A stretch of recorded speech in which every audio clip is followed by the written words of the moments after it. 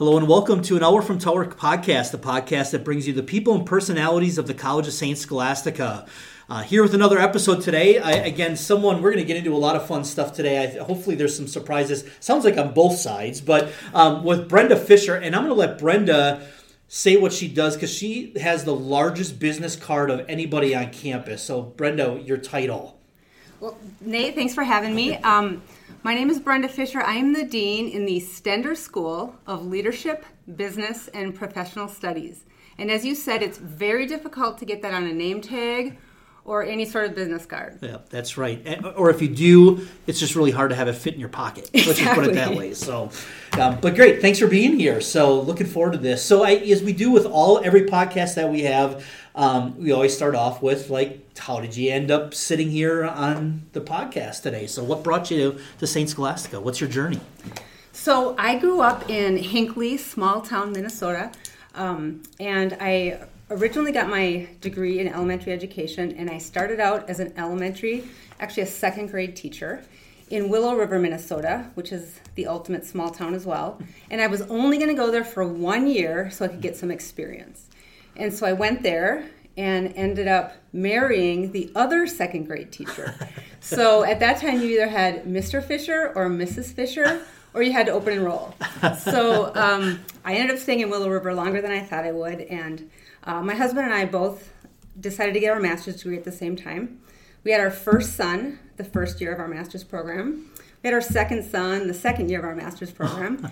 And then he went on to become an administrator, and I thought, well, I'm going to take a little time off to be a stay-at-home mom. And at the exact same time I made that decision, the St. Mary's University is where I got my master's. They said, hey, would you like to come and do some teaching for us? And the timing was perfect because I could be a stay-at-home mom during the day, and then 1 weekend a month I was teaching, so I got to use my brain a little bit, and so it was best of both worlds. And I did that for a while, and I thought, I love teaching teachers, so if I'm going to stay in this role, I probably should get my doctorate. Yeah. So I went and did that, and at that time then started teaching undergrads. And lo and behold, I loved teaching undergrads. And so just as I was completing my doctorate, a tenure track position opened up here. And it just felt like, the clouds parted and this is where I was supposed to be. So I started here as an education faculty in 2011. So that's how I got here. Yeah. So, from a second grade teacher to teaching 22-year-olds, tell me about the similarities and the differences of doing that. There's a lot of similarities in so much as I think, the art of teaching is helping students be their best. And whether they're 8 years old and they're trying to read, or whether they're freshmen in college, or, I've done a lot of teaching teachers, everyone is doing their best and wants to get somewhere else. And I think helping people on that journey is what's similar about it. The differences, of course, are the content and what you're focusing on. But all students just need someone to take them from where they're at, to listen to their questions, to not answer the questions for them, but to help them find the answers. And so there are a lot of similarities. Yeah, and the differences probably speak for themselves. Like you said. But so I want to. You were married to the other second grade teacher. No, that doesn't happen often. I don't think districts, right? How was that dynamic of both of you? How did that work? I would imagine there had to have been probably some advantages where you could plan and things, but then I don't know, how do you get away from it all too? Yes, and luckily, when you're dating and you're first married, you want to spend all your time together, which is good because we did. And when we first started dating, it was sort of we had to keep it quiet from these 8-year-olds because they would giggle and think it was hilarious. But it was one of my favorite times of teaching, just because we were all in. We coached, we reffed. My husband did the yearbook. We sold tickets. It was just our life was really just being a part of that school at the time. And then one step further, my husband eventually became a principal. And then he was my principal Oh. Yeah. Mm-hmm. So then that got a little, tricky, like who's really in charge here. Right. So yeah, that had some moments too. Well, it was nice of you to let him feel like he was in control at school when you were in control of everything else, really, right? Exactly. Yeah, yes. That's right. Yeah. Talk about over the arc of your career, because my wife's an educator as well and was away from the classroom actually for about almost 20 years. Went back this year for the first time in nearly 20 years. Stay-at-home mom, all of those kinds of things.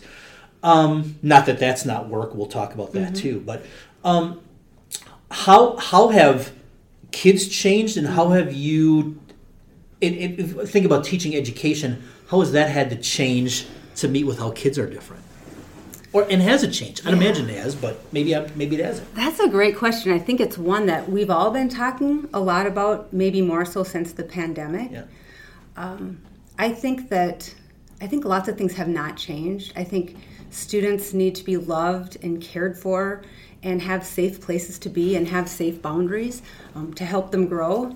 I think that as the world changes, though, those boundaries shift a little bit, and sometimes parents and adults aren't quite sure, how do we shift to make sure that we're providing the support and the boundaries and the experiences at the right time for children so that they can thrive without making life so easy for them that they don't have to, figure out some ways to cope with things along the way. Yeah.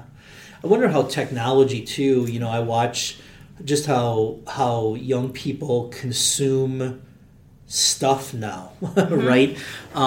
We're going through this right now as we prepare to transition and move up here, where we still have like the big Rubbermaid Toyota Brio track, Thomas the Tank Engine and all those kinds of things, right?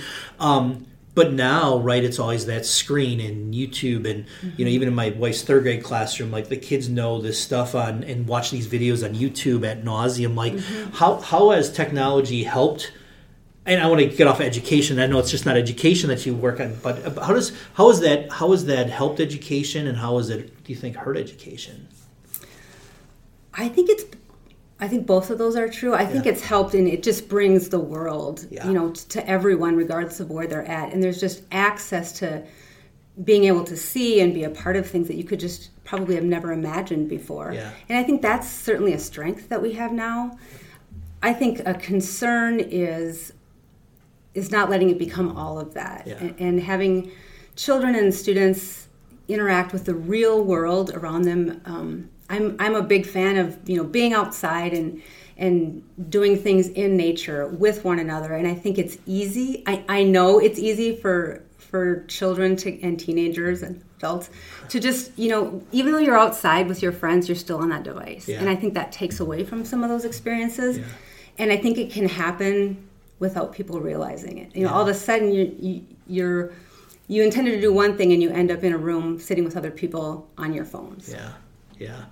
Yeah, I think it's interesting. That's one of the things I think with my wife, the biggest thing. She stayed up to date. She got her master's degree and stuff, so she knew about some of the classroom technology that was available, but how distracted even third graders are with devices. How many of them have devices? I mean, in our family, the kids didn't get their first smartphone until they were in high school, so just a totally different world in that regard. But so your path to administration, so you said your husband kind of went on that administrative path, tenure track position here, but now you're a dean of, all things, education, business, Stender, all of those things you talked about, right?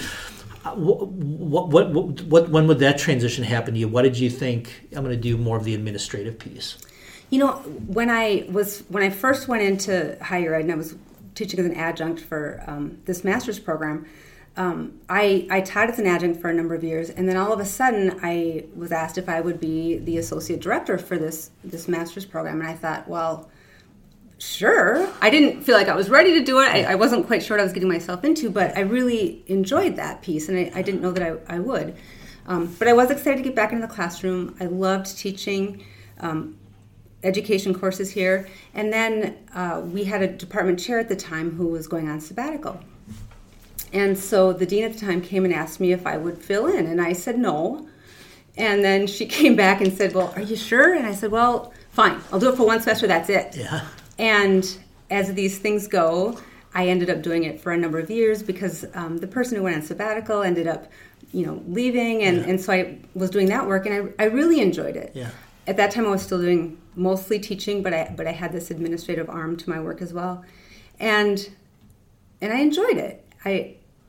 It was challenging in a new way, and then our dean at the time retired, and I thought, well, I suppose I could do that, and so I applied for that position, and at the time it was just the dean of the School of Education. It's just education, which was a great way for me to begin that work because it was a much smaller department. I was familiar with all the players. Yep. I was familiar with the accrediting processes. Everything was, nothing was very new. And then right before the pandemic, social work joined education. And that was unique in that there were some folks in the social work department I had never met face to face. And so during the pandemic, I was meeting and greeting and welcoming all of these social work faculty and staff. And I loved that. And I realized that even though I didn't know much about social work, the administrative pieces required to manage that department were the same as they were for education.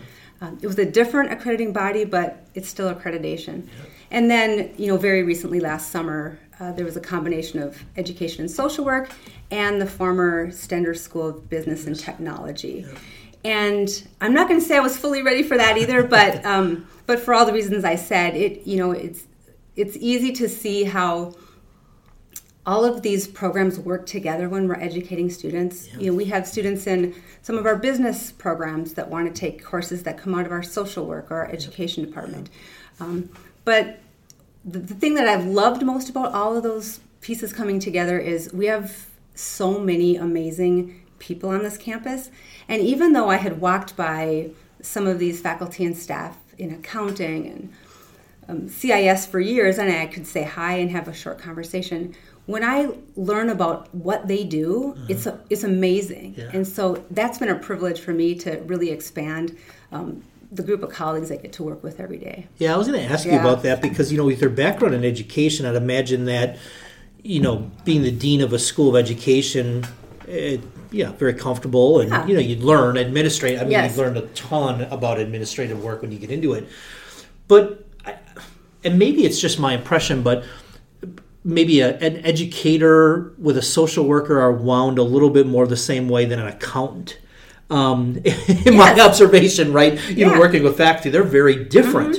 How have you managed just those different personalities now with the school being such a wide variety of different majors? That's a great question. And I think one of the best things that I did in each of these transitions was I reached out to every faculty and staff and said, hey, I want to meet with you for 30 minutes.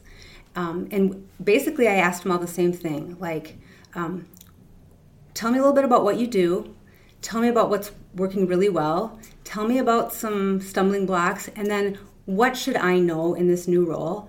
And I took so many notes, and it helped me learn a lot about the programs, but it also helped me learn about all of the personalities that make up those programs. And this, it's again like teaching second grade. You have to work with all the students in the way that works best for them.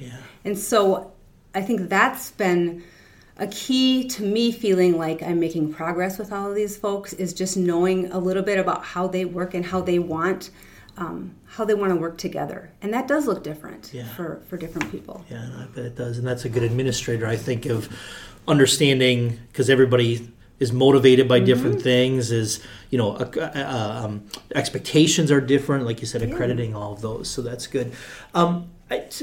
I'm just curious, being somebody, we're around the same vintage. I'm not going to ask age, but we're around the same vintage.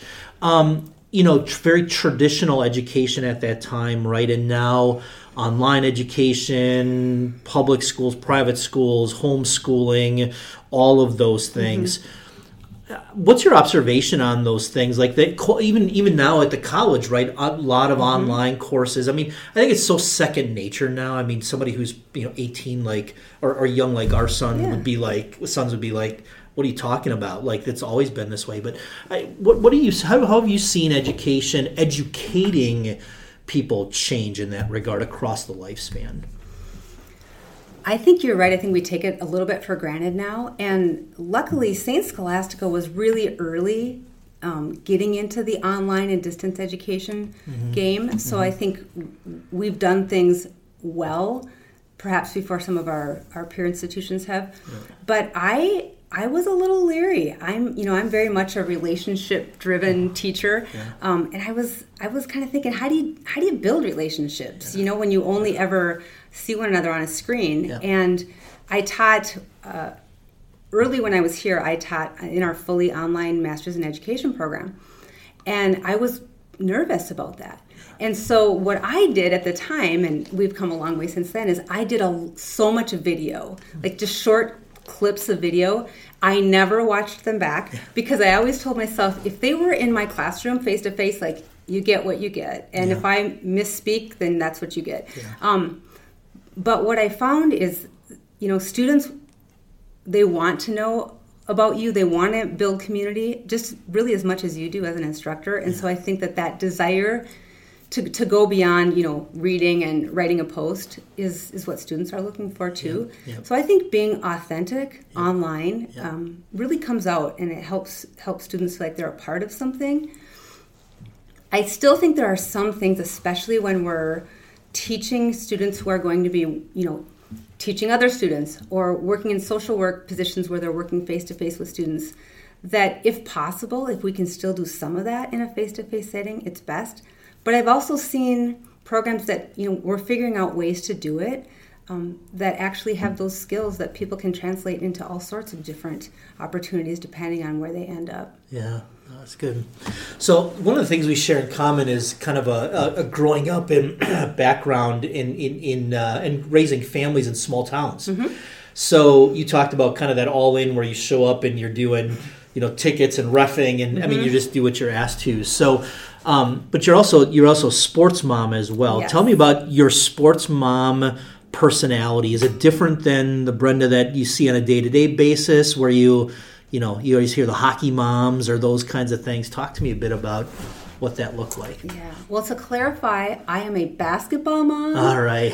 Mostly a baseball mom in there too, but I'm really a basketball mom. You're smart. And you want to be inside where it's in a warm building. Yeah, you got it. No, both my husband and I were basketball players, and our children just didn't get skates when they were 3 or 4 years old. So we sort of managed that path. That's blasphemy in Minnesota. I know. Don't tell Ryan. But I loved nothing more than being a basketball mom. Yeah. I love the game. I love the lessons that athletics provide students and children, and I'm a very competitive person, and so at times I have to sort of temper that a little bit because in the heat of the moment, I am into the game, and I'd like to win always. Yeah. And if you're ever at the Fischer house when all 3 of my boys are home and my husband, we can turn anything competitive. Yeah. There's a little competitive gene in our family. I could kind of sense that, and that's why I asked. Was that a challenging dynamic for you and your husband, again, holding a very prominent role in a small town? Because, again, with principal, superintendent, those kinds of things, like, in a small town especially, like, everybody knows your stuff. Mm-hmm. Was it challenging for you and your husband to manage? Was it challenging for your kids to manage? How was that dynamic? Yes. I think, in a small town, my husband's a superintendent in ESCO now, and the school is one of the only real businesses in the community. Yeah. So everyone knows what goes on at the school. And I think, for my children, they always had their dad as either a principal or a superintendent in the school district they were in. Yeah. And I think we tried to manage expectations, like, sometimes you're going to hear people complain about the principal, whatever. Yeah.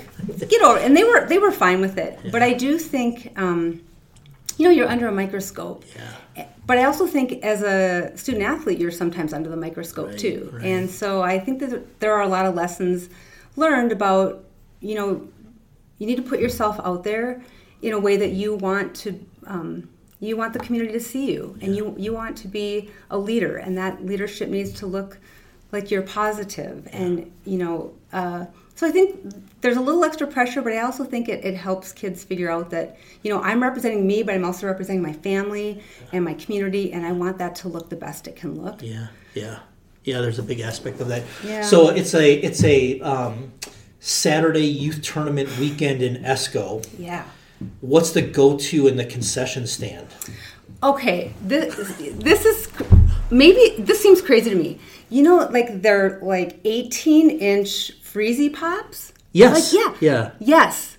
In the middle of winter. Really? Our concession stand always had them, and I thought they were the craziest thing. We sell out of them every single time. That was the moneymaker. Now, you needed 4 sticky scissors always because you had to cut the tops off, and the kids, their parents probably weren't very happy because it was dripping down their shirt and their arms. But that was, for little kids, that was the go-to. Yeah. We, in Howard's Grove, which is the small town where my kids grew up in, it was torts. So each team would have a weekend where we'd provide the torts. So it was an Oreo tort, a blueberry tort, a cherry tort. So again, maybe we have to post the recipes with freezer pop's pretty easy, but the tort recipes, but everything that's bad for you, graham cracker and butter crust and cream cheese and whipped cream and all that kind of stuff. Maybe that's our $1 million idea, the concession stand cookbook. Yeah. I've not seen this yet. Yeah. It might be. Who has the best popcorn in the conference? Ooh, it's that perfect salt balance. Yes. Boy, I'm... anything at UMD. So we usually play tournaments at UMD. Okay. And they have good popcorn, but what they really have is they bring in Famous Dave's they do these nachos with pulled pork on it. Yes. Yeah. That alone is worth going to a game, even if you're not interested in watching it. Mm-hmm. We were just at the Wild game, our first NHL game this weekend, and they had buffalo chicken fries, and it was it was good too. I mean, I don't know, anything you put that kind of stuff on, and anything deep fried is cool. So that's good. We talked too about we happened to be at a college function, so like a dinner party, and you probably have been to more events and activities and what's end of the year banquets and those kinds of things than you can count. We were just reminiscing a little bit about you shake a lot of hands and this kind of stuff. What's the best banquet fare you can have, and what's the when you see it, it's you smiling because you're just happy to be there and you need to be happy to be there, but you're I got to eat another one, I got to eat another dry chicken breast again, or what's the good, what's on both sides of those equations? Oh wow, that's a great question. I really love any of those kinds of events where I guess where it's not a lot of sit down, and you're sort of stuck there, where you can mingle with folks and stop for a little while, have a conversation, the next, and I introduce you to one person, and that person introduces me to the next person. I like that networking piece of it. Yeah. I'm not a fan of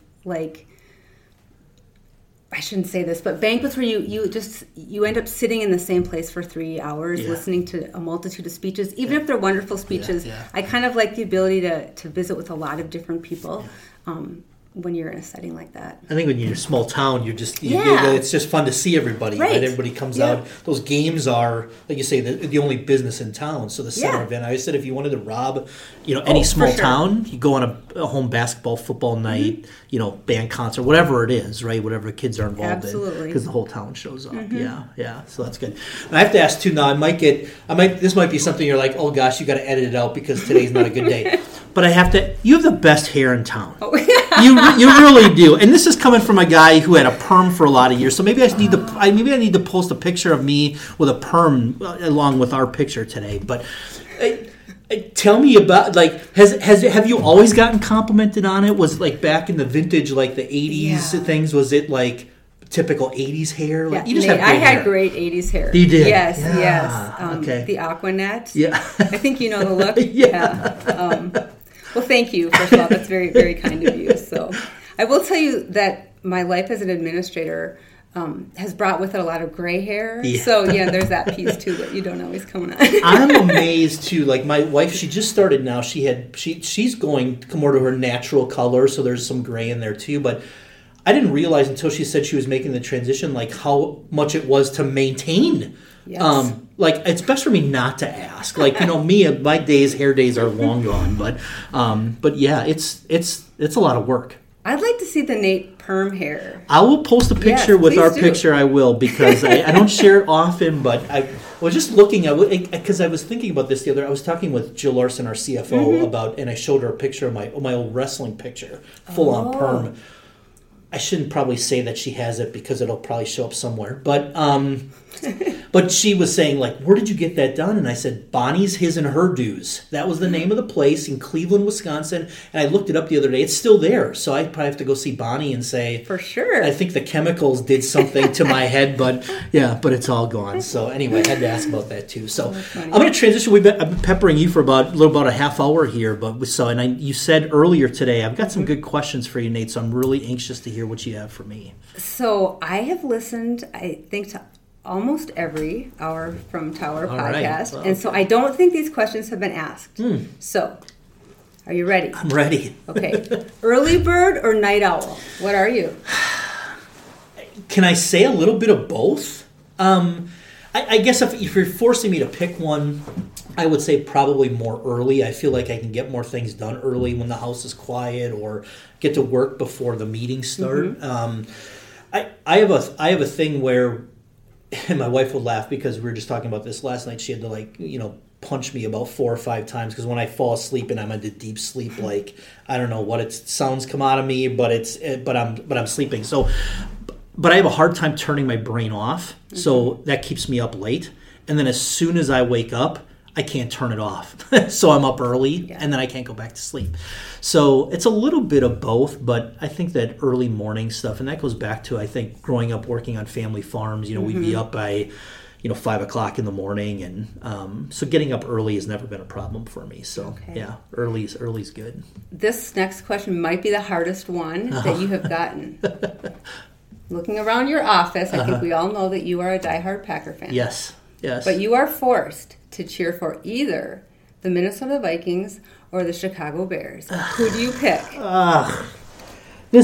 It's not the hardest question. It's the worst question. The hardest would be, it's hard to answer. My answer would be neither. Like, I didn't even know they still played football in Minnesota and Chicago. But, sometimes we wonder that too, actually. Yeah, no, I Minnesota know. Fan. It's good. I've been getting grief about Aaron Rodgers going to the Jets and, Jordan Love. And I'm like, I forgot what I had said, but somebody like, well, Minnesota still, on average, finished second or worse to the Packers. So it doesn't matter. If I have to pick one. You have to pick. Oh, gosh. I would say, and again, it hasn't been recently because of the fact that they haven't been good, but the Chicago-Green Bay or Chicago-Wisconsin rivalry, being an old Wisconsinite, is really, really strong. So I would... it pains me even... I can't even get it out of my... I can't even say it. I think that I would probably not cheer... I would not cheer for the Bears, but I can't say that. I can't say the words. I can't say what you want me to say, which is I would cheer for. I can't say it. See, I was hoping you would, and then I could just take that little piece out. And I tried. You're too smart enough with You're that. Too smart. And I think, being a sports person. I mean, you being a sports fan too. Like, we were just talking about the tournament before we started too, and you have these Allegiant teams and those kinds of things. But I'm the older I get, the Packers will always be my pack. I mean, Packers, Badgers, Bucks. I mean, all Wisconsin teams will be where my heart is professionally. But I could show up to an Esco Proctor game and sit and just enjoy the competition, right? Especially now, having played and reflecting back and not having. I think this strong desire for my kids to have experiences like I had. Like now that we're in our last season of our lives as it relates to our kids with my son's baseball season. And I think just going and watching and appreciating people working hard and putting themselves out there, and especially young people that become conscious about, how they look and how they play. And it's so much a big part of their identity, the fact that they do it and they do it for their towns and watching how the towns come out. Like for me, that all of that, like I just love sport. And speaking of the question you asked too, like 30 for 30s on ESPN are like some of the best pieces of documentaries ever done. And one of my favorites is the one about the 85 Chicago Bears. And like not a Bears fan whatsoever. I can muster up enough respect for Walter Payton, and that's it.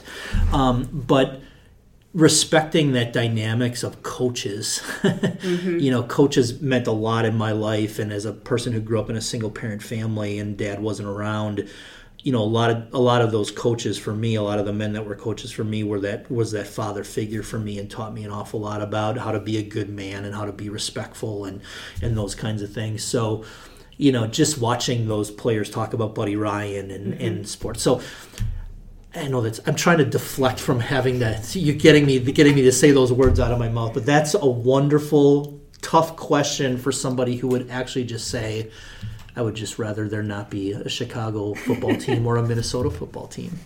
You do bring up that importance of coaches in your life, and I certainly have coaches who had a tremendous impact on my life. I lost my dad to a heart attack very unexpectedly when I was 15, and I played a lot of sports, and it was a really difficult time for me. That was a real part of my identity was as an athlete, but my dad was the athletic director, and he was always a part of that. And so, to look up in the stands and not have him there was really very difficult. And one of the people that really had a huge impact on me at that time was my basketball coach, Pat Riley.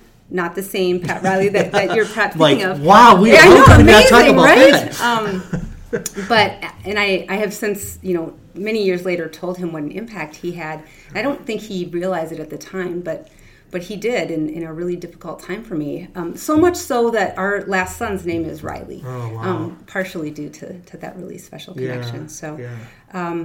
It's you can dovetail that though into, I think, motivating you as an administrator and as a leader in areas, right? Sometimes it's just a matter of showing up, right? Being present and being attentive, because, I've been fortunate enough, again, to be around kids' games. I do a lot of announcing, so I sit at the scores table for basketball. You just, again, announce my last game with one of my kids playing in it. I hope to do more, but I told Barbara McDonald, our president here, this year has been that year of back and forth for me, and she's made it really flexible for me to have some time at home so that I can get to these games. And I told her after the first game, my son during warm-ups, he looked over at one point and we made eye contact, like just me being there, and they came over and, knuckles before the game, and he did that before every game, like having those little moments, so I think, but that presence, being present and attentive, I think works well from when you're leading people. They just want to know that you're, that you're there. They don't always say it. It's not always something that's,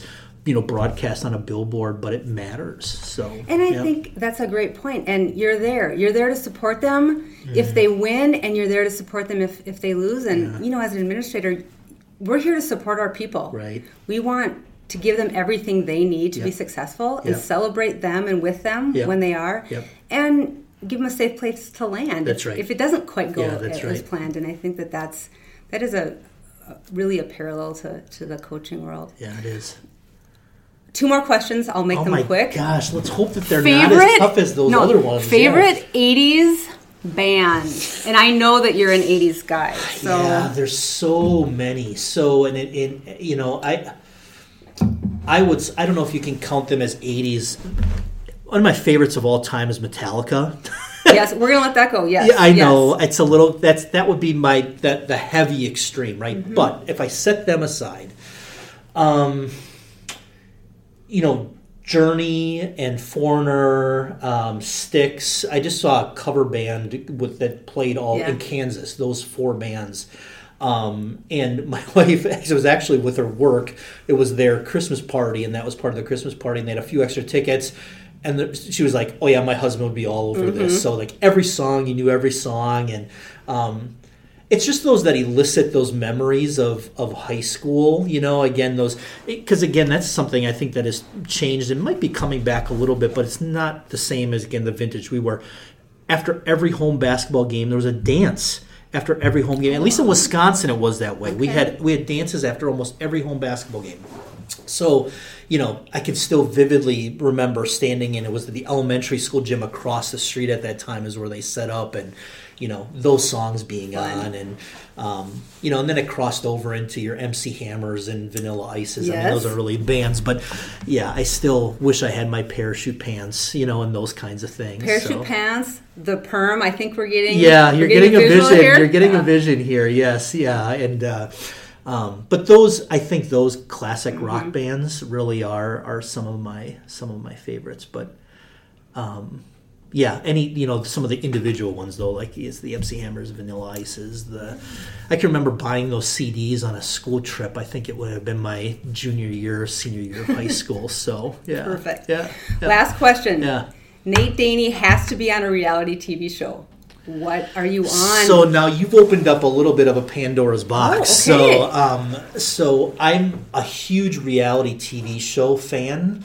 When a number of years ago, I always wanted to be on Dance Moms because my daughter was in dance, and they didn't have like a dance. Even if they did a show, Dance Dads, I would have loved to have been on that. So that was one of my favorites. The other one too, and again, it was around that same vintage, and she was little. Toddlers and Tiaras. That was another one. One of my all-time favorite shows, Toddlers and Tiaras, and of course the spin-off Honey Boo Boo that came as a result of it. So, old school, it would be those things. I would love to see you have a conversation with Abby Lee Miller from the dance. Oh, I would love it. That would have been great. Save the tears for your pillow. Exactly. Yeah, right. So that was a lot of fun. But now, now the ones that I watch the most are like Deadliest Catch. I like Deadliest Catch. Like I've always thought, could I handle a tour out there in that Bering Sea? I don't know if I could or not.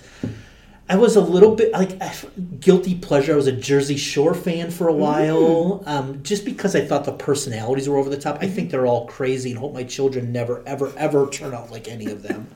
I love reality TV shows. One would expect Survivor, this or that. I watched Survivor for a bit. That was fine.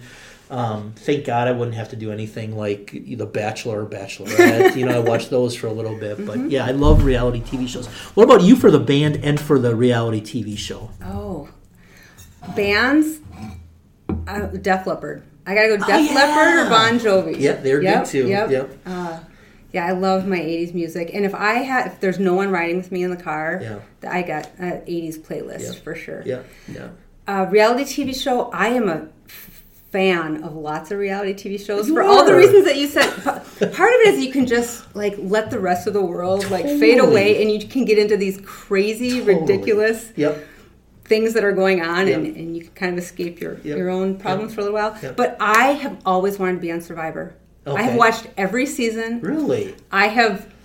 I always want to apply. I always get excited. I'm gonna apply this time. Yeah. I haven't yet. Yeah. But Brett Amundsen did say he would help me with my video if I decide I'm ever going to apply. So Survivor would be the one I would actually want to be on. It's crazy some of the ones that Survivor I think was always, but then they had to turn it into Naked and Afraid. You know what I mean? Yeah. That's just I don't know. It's it's not bad enough that you're eating grubs and living out, but then you got to be naked on top. It doesn't make any sense to me. The other one too we've been watching recently is Life Below Zero. So that's about the subsistence living folks up in Alaska, and I just find that amazing. I don't. It makes you really take inventory, all the stuff you have. Right? They're just happy with being around their family and being connected. It's just so cool to me. But it's fun to sort of look into those lifestyles that you'll never have, but just to kind of look at that and think of how different that is from what we do every day is fascinating. That's I right. think. Yeah, that's right. It's just, this is awesome. To know that we can talk reality TV shows and all the characters on Dance Moms and like I said, Toddlers and Tiaras. I remember stumbling on that just a long time ago, but thinking, oh my gosh, I couldn't get enough. Every week it would be a new crazy personality, which is so much fun. Did you watch? Have you ever watched? I don't remember the name of it, but it's little kids football in Texas. What's it called? Friday Night Tykes. Yes. Have you watched that? Insane. So everybody listening in, you got to look up these shows and watch. If you want to be appalled by bad youth coaching, Friday Night Tykes Yes. is definitely the show to watch for that. Absolutely. It's crazy. I, as a football player, as somebody who coached youth sports, I was coaching middle school football at that time, and I was thinking, like, how in the world do they get away with it? And as parents, how do you allow that to happen? But I think, my feeling is, I think a lot of these parents think these kids are going to end up like that's their path to the NFL. Yes. Yeah. So they allow it to happen. But the mental tax that puts on those students, these young people have to be amazing. So they should do like a 20-year follow-up with those kiddos to see, what was the trajectory of their life after being on that show. Yeah. Lately I've been watching, it's not reality TV anymore, although I guess it is reality, but a lot of these 3-part, like, kind of murder mystery or murder like Dateline type of shows on Netflix right now. Killer Sally, she was a bodybuilder and her husband was one. I just watched that. So anything like that, just stuff that can kind of take your mind away from. I just watched a 3-part series on Woodstock '99, which again is like, oh my gosh, it's called Trainwreck, but it was awful, like the stuff that went on there. And it's amazing though to see what happens behind the scenes and things. So, gosh, I can't believe that. And there's reason, like, you can get a sense for a person's ethos and soul, and there was a connection, I think, very early on, and now it's all becoming clear. Reality awesome. TV and 80s music. Exactly. and great hair for me at the time. So, well, Brenda, thanks for being here. I want to thank you for the work that you do at the school. Is so great for us from an enrollment and student success standpoint. You've always been a great partner with the work that we're doing. I think just really creatively thinking and working with your schools to give such a great product. And again, for students and others that are listening out there, for areas in education, business, and leadership, I don't know if you can find a better place, and certainly led by a fantastic individual. So thanks for all you do, and thanks for being here today. Well, thanks, Nate, for having me. And this was a delight. We'll do it again, maybe without the microphone. That might be great, too. At our next dinner party that we end up at. That would be awesome. Yes, we can go down the reality TV show lane. So thanks so much. This was fun to spend some time with you. I appreciate it. Yeah, likewise. So that's your Hour from Tower podcast this week. We'll be back next week with a new episode.